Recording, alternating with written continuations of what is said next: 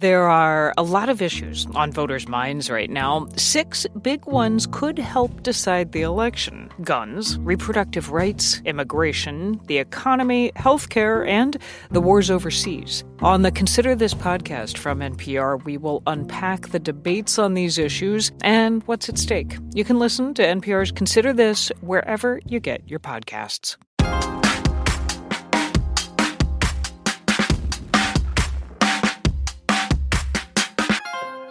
There was a chance Michigan's primary races would be a pair of sleeper contests, with a sitting president in one race and a former president in the other. They've each already racked up wins by large or overwhelming margins. But Michigan has proven a bit livelier than expected. The media spotlight has fixated on the perpetual swing state, with the still active, if lopsided, Republican primary between Nikki Haley and Donald Trump, who won overwhelmingly Tuesday night. And I just want to thank everybody. You've been incredible. And I'm so proud of the results because they're far greater than anticipated. Look, I will continue to take the cuts and the bruises and the pain and the insults because I think America's worth it. All I ask is that you stand with me as I do it. And that you be just as loud, not just in Michigan, but after Michigan. And take that voice all the way to the Super Tuesday states because it matters. That was Donald Trump on Tuesday night and Nikki Haley at a rally in Michigan on Monday. On the Democratic side, President Joe Biden sweeps another contest, but the details are what matter. A protest vote against the president follows more than a month of real-life protests over how he's handled Israel's war against Hamas. Stop the genocide! We ain't going anywhere! We ain't going anywhere! So what happened in Michigan, and how much of the Democratic Party's base, led by young people and a sizable population of Arab American voters, showed up to make sure President Biden heard their discontent? We get into that and all the latest after the break. I'm Jen White. You're listening to the 1A podcast, where we get to the heart of the story. We've got a lot to get into, so stay with us. Moms know the ups and downs of life. It's what makes them great subjects for books. This is one of the things that fiction can do, right? It can give us a window into the battles that each person is waging or facing, but it doesn't mean that we condone her actions. This week on NPR's Book of the Day podcast, we are discussing books centering mothers. So call your mom, then tune into the Book of the Day podcast from NPR. On this week's Wild Card, we talk with Issa Rae about those moments where our lives could have gone another direction. Definitely wasn't supposed to be with that guy at all. But I still think about it. I'm Rachel Martin. Issa Rae tells us how to make peace with the path not taken. That's on the Wild Card podcast from NPR, the game where cards control the conversation. From the campaigns to the conventions, from now through Election Day and beyond, the NPR Politics podcast has you covered. As Joe Biden and Donald Trump square off again, we bring you the latest news from the trail and dive deep into each candidate's goals for a second term. Listen to the NPR Politics podcast every weekday. Let's get into the conversation. Joining us from Lansing, Michigan is Jordan Hermany. She's a Capitol reporter for Bridge, Michigan. That's a nonprofit newsroom. Jordan, thanks for joining us. Thanks for having me. So let's start with the Republican race. Nikki Haley didn't win the primary in South Carolina, but she did better than the polls anticipated. She kept Donald Trump to slightly under 60%. Michigan was her next chance to build on that showing. What were the results on the Republican side? Right. Well, if she was hoping to keep the former president, Donald Trump, under 60%, then last night was not her night, so to speak. The Associated Press called the race for Trump right at 9 p.m. as some polls finished closing in Michigan. Trump ended up netting about 68% of the vote in Michigan to her 26.6. She had a meh showing, to be frank. Trump pretty handedly won the state, though he did not get maybe as great of a showing as he could have in some suburban areas. I'm thinking like Kent County, or a small majority showed out. I shouldn't say majority, but a small showing did turn out for Nikki Haley in places like Macomb. Trump did still win those places handedly, so it is looking like his ability to continue winning and potentially now become the inevitable candidate to beat come November, it's a train that's going to keep moving down the tracks. Now, you mentioned the showing in the suburbs for Nikki Haley. If Trump is the Republican nominee in November, what does his performance yesterday tell you about how he might do in the general election? Well, so that's a complicated question because at least in my own reporting and speaking with individuals who are in the suburbs, excuse me, Nikki Haley showed up in Troy and in Grand Rapids over this last week, and that's in Oakland and Kent County. Those are places that rejected Trump in 2020, and voters there, they told me that if Trump is the nominee, they will likely end up voting for him again. So this is one of those instances where we're going to try to not put the cart before the horse. Like I said, Trump had a good showing there. Haley put up a fight. But if it comes down to Trump again versus Biden again, I have a feeling it's going to end up somewhat similarly to what President Biden is seeing right now with that uncommitted vote, where individuals might hold out for now in the primary, but come November, that's going to be a decision that they're going to need to come down on. I want to talk about that uncommitted vote in a moment, but we should note that election security was front and center in the 2020 election. It was an election where many people voted by mail, and because there were real efforts to intimidate election officials before and after Election Day. And I'm thinking of when Trump supporters protested outside the ballot center in Detroit. Were there any voting disruptions that you saw in this primary? No, I mean, the word that people were kind of throwing around on social media was sleepy. Voter turnout was fine. Many people did vote ahead of time. Michigan rolled out this year its early in-person voting, which saw some modest usage right now. Again, this was our first real big statewide election that we were able to use it for. So I'm not quite certain. Well, we got this message from Jody, who writes, I live in suburban Detroit and I voted for Biden. However, I vote absentee and early before the Listen to Michigan campaign spoke out about choosing uncommitted. If I hadn't voted so early, I likely would have chosen uncommitted in that protest vote. Rather, if that protest campaign had been in the news earlier. So the Biden campaign really needs to be paying attention. The unequivocal support of Israel's behavior is a huge problem. We also heard from Melissa in Michigan, who writes, I debated whether or not to vote yesterday, but ultimately cast a ballot for President Biden. I do not agree with his handling of the war in Gaza, but I will certainly vote for him in November. We cannot allow Trump another turn. Joe Biden has won most contests so far by wide margins, 96% in South Carolina, about 64% in New Hampshire. How did he do in Michigan? Well, he secured 81.1% of the vote in Michigan with about 98% of ballots counted. But the uncommitted effort, it did have a modest showing. 13.3% of the Democratic primary voters did end up choosing uncommitted. That's over 100,000 votes, which sounds like a very, big number. But the individuals who I've talked to, political scientists, they're saying that 13%, while it may sound like a lot, that number would have had to, in order for the Biden campaign to potentially take it seriously, their concerns seriously, their calls for a ceasefire, that number needed to be in the higher teens. It needed to be over 15. Some people were telling me as high as 25%, because 100,000, again, big number. Joe Biden won Michigan by 154,000. So that's, a big chunk. But much like I pointed out with Trump and Haley and voters who may be protesting Trump by voting for Haley, those individuals are going to have to come home to the fact that Biden and Trump are very likely going to be the individuals that we're going to be voting on come November. So while there will be individuals who no doubt do sit out, I've talked to some voters who say that, if Biden continues on as he is with his stance in the Israel-Hamas war, that they won't be voting, for not just Biden, but won't be voting at all. So he, like I said, he had a modest showing. This is definitely a statement that this campaign made to the Biden campaign.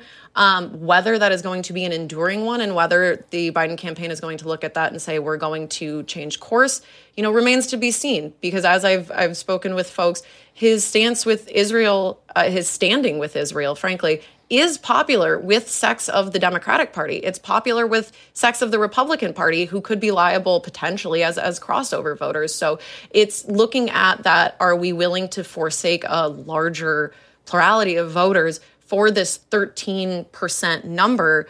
And the writing for a lot of people just isn't on the wall. They're not seeing that come to fruition. We got this message from Grant in Michigan who says, I voted uncommitted yesterday.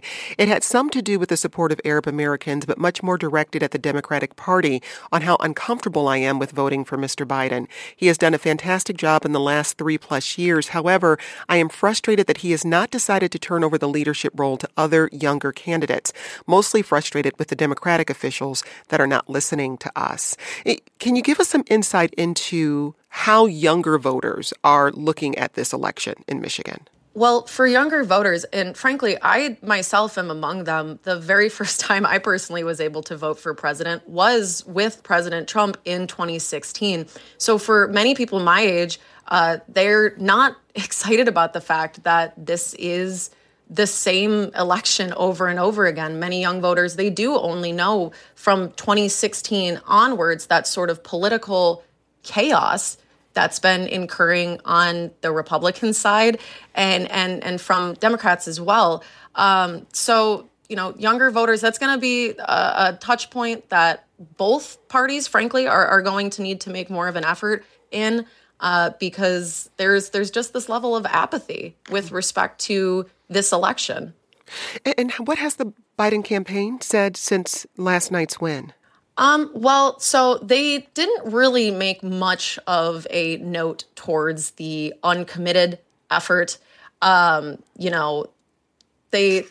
seem to just be soldiering on it as usual. Michigan is going to be a state that a campaign, be it Trump, be it Biden, is going to have to win if they want to win the presidency. So as I, said, the 13% number, it's big.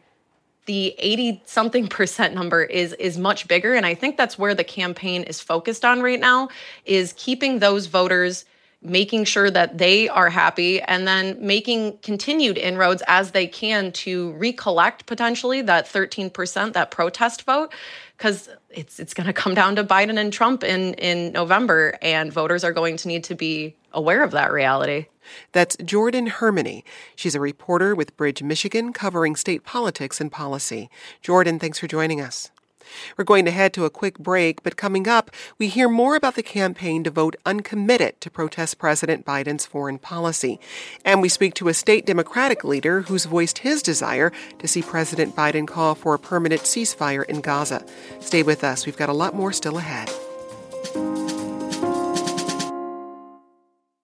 With more and more information coming at you all day, every day, it can be hard to know where to focus. The new Consider This newsletter from NPR can be that focus. Every weekday afternoon, we take one of the day's biggest stories and break it down in a simple, skimmable format, so you can get a better grasp of one important topic and what it means for you in a couple of minutes. Sign up for free at npr.org/consider this newsletter. On the TED Radio Hour, in the middle school cafeteria, Ty Tashiro always sat with his equally nerdy buddies. The socially awkward kids who were the furthest thing from cool. And he often wondered, why am I so socially awkward, and what am I going to do about that? Now Ty is a psychologist and expert on awkwardness, and he has some answers.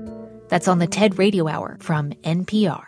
There's a lot to stay on top of on any given day. You might have to break things down into smaller pieces in order to keep up. That's why we're introducing the new Consider This newsletter from NPR. Every weekday, we sift through all the day's news and bring you one big story in an easily skimmable format, so you become a mini expert on a major topic each day. Sign up for free at npr.org/consider this newsletter. What's happening on NPR podcasts? Money, power, tacos, white collar crime, green parties, black reparations. More of the perspectives that make your world a more vibrant place. NPR podcasts. More voices, all ears. Find NPR wherever you get your podcasts. Let's get back to the conversation with this message we got from Seema in Michigan, who voted uncommitted. I will not be able to commit to a vote for Joe Biden unless he calls for a full and permanent ceasefire. I also think that the U.S. needs to reevaluate its aid to Israel, and it needs to be cut due to its practices against Palestinians. The campaign to vote uncommitted is the brainchild of several groups that have sprung up in recent months, including Listen to Michigan. Listen to Michigan drew support from a diverse swath of voters, but leading the charge is the Arab American community. They make up a higher percentage of the population in Michigan than in any other state. Many of those communities are in Metro Detroit. Michigan is a crucial swing state for President Biden, and groups like Listen to Michigan are using their leverage to push him to change his approach to the Israel-Hamas war. Joining us now from Detroit is Representative Abraham Ayash. He's the majority floor leader for the Michigan House of Representatives and part of that chamber's Democratic leadership, and he's a supporter of the Listen to Michigan campaign. Representative, thank you for joining us. Thank you for having me. Representative, the group Listen to Michigan aimed to get at least 10,000 uncommitted votes in yesterday's primary. Notably, that's close to the margin that Hillary Clinton lost Michigan by in 2016. Beyond the vote number, what's the main goal of Listen to Michigan in this broader campaign? Look, we are a group of people that are focused on pushing a Democratic Party to be anti-war, to be pro-peace, and to put an end to the suffering that we've seen unfold over the last 140 plus days. The only way that we can achieve peace in that region is to stop the bombing of any innocent man, woman, and child. And this is a movement to save lives. And I think yesterday demonstrated that this is not an Arab-specific issue. It's not a Muslim-specific issue. But there is a multi-generational, extremely diverse coalition behind this push for President Biden to lead with moral clarity and demand a ceasefire to stop the suffering in that region. Now, your district includes Hamtramck and parts of Detroit. What have you heard from your constituents about the president's policies around the war? You know, I think people are incredibly frustrated. When you think about all the levers of democracy that people are supposed to use, protesting, lobbying, and calling on their elected officials to change course on policies you disagree with, and when the polling reflects that what you agree with is what the majority of Americans agree with, and calling for a ceasefire in Michigan, 74% of people support it, you begin to grow jaded with the democratic process. So this was an attempt to sort of revive that and say, your voice still matters in this process. Let's leverage our votes to use this as a window to allow this administration to course correct, to save lives. And there are folks that want to see our nation lead with that moral clarity and say, we are not going to fund initiatives that are bombing hospitals, bombing schools, and killing innocent men, women, and children. And this is our chance to hopefully see that course correction by President Biden.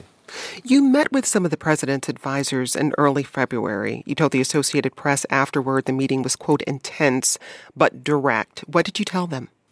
You know, we've been very clear about what we want to see, more than words and more than platitudes. While we appreciate the dialogue, the deeds are what is important. We want to see a permanent ceasefire, a restoration of aid to the people of Gaza, and ending this unconditional military aid to Israel. It is insane to think about that we are giving money to a country that is committing war crimes, and Netanyahu consistently shows that he does not respect or dignify the humanity of Palestinians, and quite frankly, does not respect the United States of America. He sort of just sees us as his unlimited ATM and then takes American taxpayer money to do things that are antithetical to what the United States should be standing up for. And given what was discussed, what were your takeaways from that meeting? You know, I was very clear with them that we would not engage further unless we saw tangible steps of changing the course on policy with this particular issue. And we told them that you're coming in a little bit late. You know, it was not a surprise that they showed up 18 days before the February 27th primary. And we said for 140 days, we had been begging and pleading this administration to do something. And we are now starting to see some of that shift in the president's language and in the public positions that the White House is taking. But the fact of the matter still remains. There are more people dying every single day in Gaza than any other conflict since World War II. And we need to see that come to a halt. And the United States is the only country in the world that has the leverage to stop this from happening today. And we are hoping that after speaking with them, after engaging with them, and now leveraging our political power, that there's going to be an opportunity for a change so that we can have peace and we can save lives. We got this message from Victor, who says, I am not a Michigan voter, but I urge those voting uncommitted to remember not voting for Biden is voting for Trump, and voting for Trump is choosing the man that started his presidency banning people based on their religious beliefs. Representative, this is a sentiment shared by people in your own party, including Governor Gretchen Whitmer. How do you respond to people who are Democratic voters and say this is about choosing not to have Trump back in office? I think that's a question for the President of the United States. We have made it clear what we believe is important. And I tell you, as somebody who was directly impacted by the Muslim ban, my parents were immigrants from Yemen. We had filed, my mother petitioned to bring her brother into the United States. He was killed 3 days before the travel ban was signed by an airstrike. So this hits close to home. So I think anyone that tries to suggest that we don't know the danger and the impact of President Trump is a bit insulting. What I will tell you is this. We know that the United States can and should lead with moral clarity, and we should not be funding any effort that is killing innocent people. And the question that should be asked is not to the voters, but to the candidate. You know, when I run for office, I don't tell people vote for me because the other guy is far worse. I try to give them a message that inspires. I try to share a policy and a vision that folks can get on board with. And if that's not the case, then I have to really address what the situation is. I tell you what, if I had an opportunity where voters got to tell me what they're not satisfied with, and I didn't take advantage of that, I mean, that would be a foolish endeavor. I see a moment where the president can listen to the will of the people, heed their calls, and say, I had a window 9 months before an election to listen to Michigan, a critical swing state, and they said to me, we are dissatisfied with the way we are engaging in this genocide and we are complicit in it. Now there's an opportunity to change course, and the question has to be on the president. Is he willing to save democracy, or will he continue to allow Benjamin Netanyahu to go down this tyrannical, far-right, anti-human path that has killed nearly 30,000 Palestinians, 13,000 of them which have been children? So that is the real focus of this movement, is what is the president going to do, and how is he going to earn the rights, the votes of the people, and save democracy? And I still believe there's a pathway forward. While we cannot bring back the 30,000 that have passed away, we can certainly prevent another 30,000 innocent men, women, and children from being killed by U.S.-funded and U.S.-supplied weaponry. At this point, Representative, is it enough for President Biden to call for a ceasefire? Is that enough, or are you looking for more from the administration? Look, it is always the right time to call for an end to violence and to call for an end to the destruction. But we also have to look at the toll of the damage that we've seen. 80+% of civilian infrastructure completely decimated by the IDF and Benjamin Netanyahu's extremist campaign and administration. We need to see humanitarian aid restored to Gaza. That means UNRWA, who has demonstrated that they are the ones that can get the resources to the people directly. They have to get that funding back, and we have to help rebuild Gaza. You know, the same taxpayer money that bombed these places, now the United States has to lead and say we are going to rebuild. But what needs to happen between now and what needs to happen between now and November?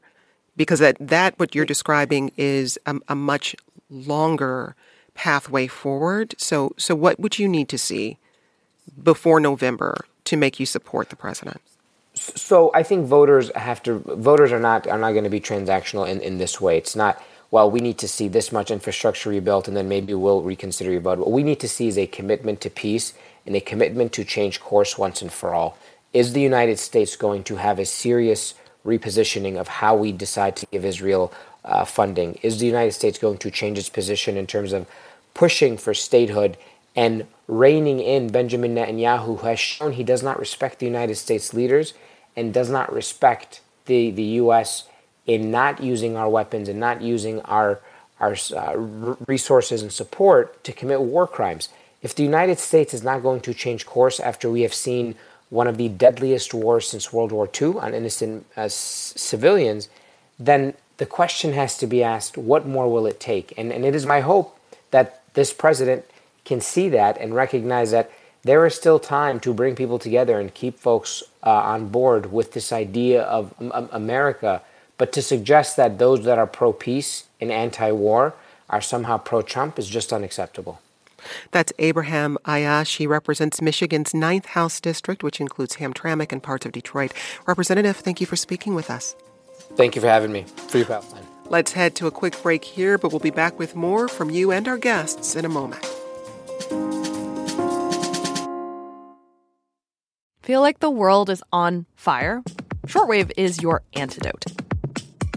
We find joy and beauty in the science of the planet we live on, how people are taking action in the face of climate change, the many weird and wonderful ways animals have adapted to a changing world in the past and present, and how technology is pushing us forward. Listen now to the Shortwave podcast from NPR. And let's welcome some new voices to the conversation. Joining us from Detroit is Nargis Rahman. She's a civic reporter for NPR station WDET. Nargis, thanks for joining us. Thank you for having me. And also with us is Maya Berry, executive director of the Arab American Institute. She's here in Washington, D.C. Maya, it's great to have you. Thank you. Happy to be with you. So I want to start by hearing reactions from both of you on the result. Briefly, Maya, what are your takeaways from the Republican side with Nikki Haley's vote share of 26%? I mean, I think on the Republican side, when you look at the specific parts of Michigan that former President Trump needed to secure a greater return in, it honestly does not bode well for him. Clearly, she's struggling to stay in the race, but there are areas in the state of Michigan where one would have expected he should have performed better with an eye for what needs to happen in November, and that didn't happen. And for you, Nargis? I would say that I'm not surprised that Donald Trump is leading in the Republican race because there's a lot of key areas in Michigan that still support him. And turning to the Democratic side, specifically around this uncommitted vote of 13%, Maya, what do you make of that result? I think it's an extraordinary statement of a grassroots movement that came together to demonstrate to President Biden a community's broad opposition to his policies in support of a ongoing genocide in Gaza. I've spent some time looking at different spin, but if you sit down and honestly just look at the data points, it's pretty clear that it was successful. And more importantly, in some ways, it's also pretty clear that the coalition that came together is much broader than the state's highly organized and highly effective Arab American constituency. It's very clear the Biden coalition is struggling on this issue. Nargis, for you? I would say that in November, it looked like people were going to sit out the vote. And so it was quickly put together, this campaign, to get at least 10,000 votes. And so that goal has been exceedingly met. And so people are watching what that means for the future. Maya, your organization, the Arab American Institute, polled Arab American voters across the country in the weeks following the October 7th attack by Hamas. What were some of the key findings? It was an extraordinary take on this particular poll. We put it into the field October 23rd, so pretty soon after the October 7th attacks and the ensuing response from the State of Israel. And President Biden's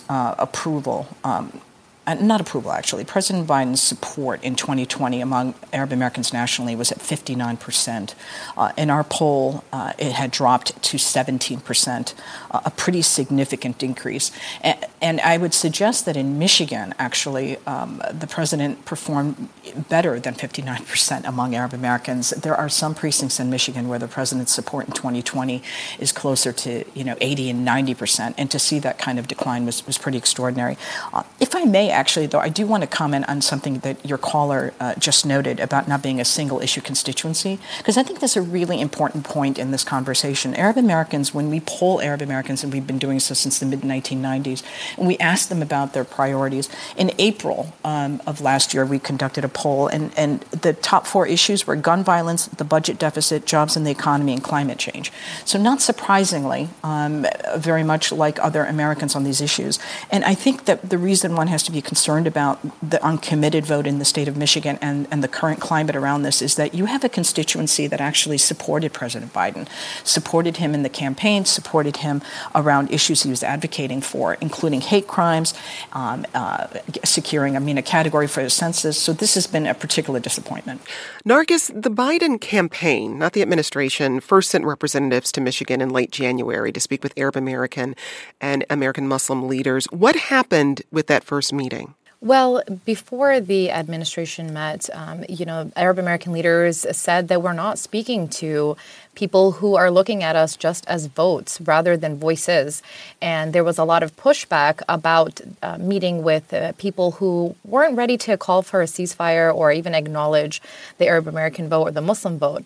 At the same time, there had been efforts before that. In November, by the Abandon Biden campaign, there were protests and rallies across Metro Detroit asking or trying to get that voice out into the streets. The Abandon Biden campaign, which is different from the Listen to Michigan campaign, with some overlap, was saying that we are sure, as early as November, they were saying we are not voting for Biden. We don't exactly know what we're going to do leading up to the general election or the primary at that point. And then in February, they also held a press conference when Biden came to meet with the UAW and other voters in Michigan. And they said, he's still not listening to us, and we're not ready to talk to him until he understands our concerns and calls for a permanent ceasefire before we can sit down and talk. But they were also pushing people to go out and vote. And so earlier in November last year, there was this feeling that people were not planning on voting and sitting out the election for the primaries. However, by February, there was a large push overall from both campaigns, Abandon Biden and then the Listen to Michigan campaign rolled out shortly after that, both saying we want people to show up at the election ballots and make their voices heard that way. Well, a couple of weeks after the campaign sent representatives to Michigan, the administration met in Michigan with local political leaders, including Representative Abraham Ayash, who we heard from earlier in the program. Maya, in terms of outreach, how has this administration been doing in Michigan? Regrettably, I don't think it's been doing particularly well with regards to outreach to Arab Americans generally, and certainly in Michigan. The mistake was to suggest that political meetings could happen before policy meetings had happened, and I think that's the reason that you saw it play out the way that it did. It's been an approach that's conflated Arab Americans and American Muslims, and I think it's important to understand for your listeners, while there's certainly overlap, Arab Americans are an ethnic constituency, and American Muslims, a plurality of them are actually black. So it's this conflation of Arabs and Muslims that sometimes plays out. And the Biden administration has sort of taken an approach, it's prioritized, and from our perspective, frankly, one over the other, and I don't think that's been particularly helpful. So to show up in Michigan to then want to do Arab American engagement when you've not addressed the broader policy concerns of Arab Americans since October 7th is an issue. The other point I would make, though, is I think there's a distinct difference between the Abandon Biden and the Listen to Michigan campaigns that we ought to be aware of. Part of what I think has been particularly important to take away from yesterday's results is that the folks that organized the uncommitted effort, the Listen to Michigan campaign, they're generally Democrats who support President Biden and have supported him. They are looking for ways to, as Mayor Hammoud said, get some hope here by requesting that or demanding that a ceasefire take place and a pivot change on the policies. Some of the Abandon Biden folks, because we have to kind of just do our due diligence on this, are actually Republicans. So for them to announce abandoning Biden isn't necessarily anything groundbreaking. And I just think that's something to keep in mind. Well, you mentioned Abdullah Hammoud. He's the mayor of Dearborn and one of the state's prominent Arab American leaders. He wrote an opinion piece for the New York Times in February titled, "I'm the mayor of Dearborn, Michigan, and my city feels betrayed." In it, he describes the grief his constituents have felt since October 7th. He writes, quote, "What compounds the constant fear and mourning is a visceral sense of betrayal. In the past 3 federal elections, Arab American voters in Michigan have become a crucial and dependable voting bloc for the Democratic Party, and we were part of the wave that delivered for Joe Biden 4 years ago. But this fact seems long forgotten by our candidate as he calls for our votes once more, while at the same time selling the very bombs that Benjamin Netanyahu's military is dropping on our family and friends," end quote. I'm curious to hear from both of you the significance of this type of messaging from a local elected leader to the president. Nargis?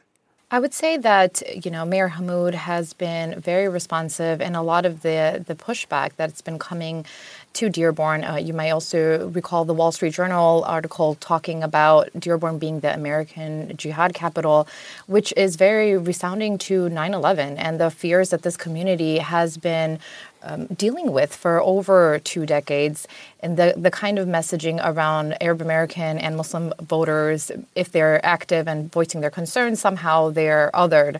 And so when looking at the bigger picture, Mayor Hamoud is somebody who a lot of people feel like takes that responsibility of being Arab American and Muslim and being able to put his words where his actions to his words and do something about that, whether that's saying something on the X platform, whether that's talking to national platforms about the concerns of his community, and being very cognizant that what is happening in Michigan is also happening across the U.S., across other minority communities as well. So he is somebody who feels, that there is a need to have these conversations in multiple platforms. I think his frustration really showed in that New York Times op-ed due to some of the literature that has been floating around about Michigan communities for a long time. And to say that really he wants to see action. And that's what a lot of people in Michigan are feeling right now. I want to talk about what happens between now and November. If the Biden administration were to call for what these campaigners are asking for, a permanent ceasefire in Gaza, Nargis, what's the likelihood that campaigns like Listen to Michigan stay past Michigan's primary and past November? Is this now a new political movement in the state? I think we'll have to wait and see, because right now I feel like everything is kind of unfolding as things move along. But they are saying right now that they're, very proud of being able to attain these votes and be able to send an uncommitted representative to the National Convention in Chicago. And that, for them, is a success at this point. However, in November, it's hard to say what will exactly happen until that point. And as Maya said earlier, a permanent ceasefire is the bare minimum that people are looking for. And because this campaign is really rooted in the democratic process and the voting election, people who are voting in the Democratic side of things, they are looking for President Biden to take action, and they're really waiting to see if he is going to do that before November. It seems like this campaign is taking off nationally as well, because there are other people who are here in Michigan watching this campaign and trying to copy some of the efforts that were done in 3 weeks to get these voters to go out to the election polls. Right. There are other uncommitted groups popping up outside of Michigan. For example, there's Uncommitted Minnesota ahead of that state's primary on March 5th, Super Tuesday. Maya, how much spillover into other swing states do you anticipate from this campaign in Michigan? I don't think anybody can replicate what happened in Michigan for a variety of reasons, including the uniqueness of an open primary and the ability to cast your ballot as uncommitted. There are 9 scenarios where President Biden can win this election in November. 6 of those require the state of Michigan. So I think there's just an unprecedented level of issues coming together here, the highest concentration of Arab Americans in the entire country, the level of support that we're seeing for a ceasefire call from a broad coalition of folks. But I will say that when you look at the remaining toss-up states, Michigan, Pennsylvania, Arizona, Georgia, all 4 of those that are toss-up states are in the top 20 in terms of the number of Arab American demographic information in the country. So I want to make the point, Arab Americans are going to be deeply concerned about this, but also the broader coalition is deeply concerned about it.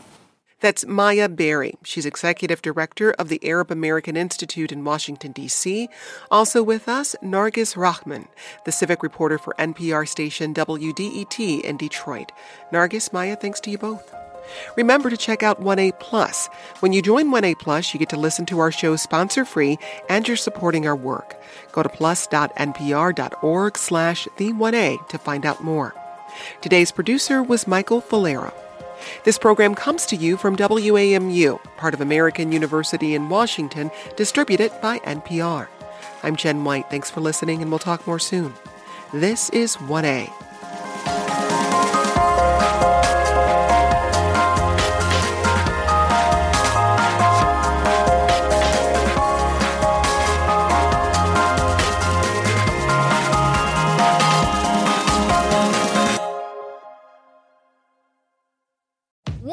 NPR without relying on your radio? Visit npr.org to be connected to your local station wherever you are and wherever the news takes you.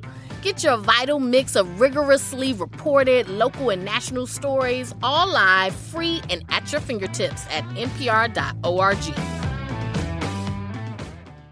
Former President Trump is in serious legal trouble. And at the same time, he wants his old job back. It's a really big story. But with different trials in multiple states, with plea deals, testimony, gag orders, it's also really hard to follow. So we created Trump's Trials, a new NPR podcast where we break down the big news from each case and talk about what it means for democracy in weekly episodes. I'm Scott Detrow. Check out Trump's Trials from NPR. From your car radio to your smart speaker, NPR meets you where you are in a lot of different ways. Now we're in your pocket. Download the NPR app today.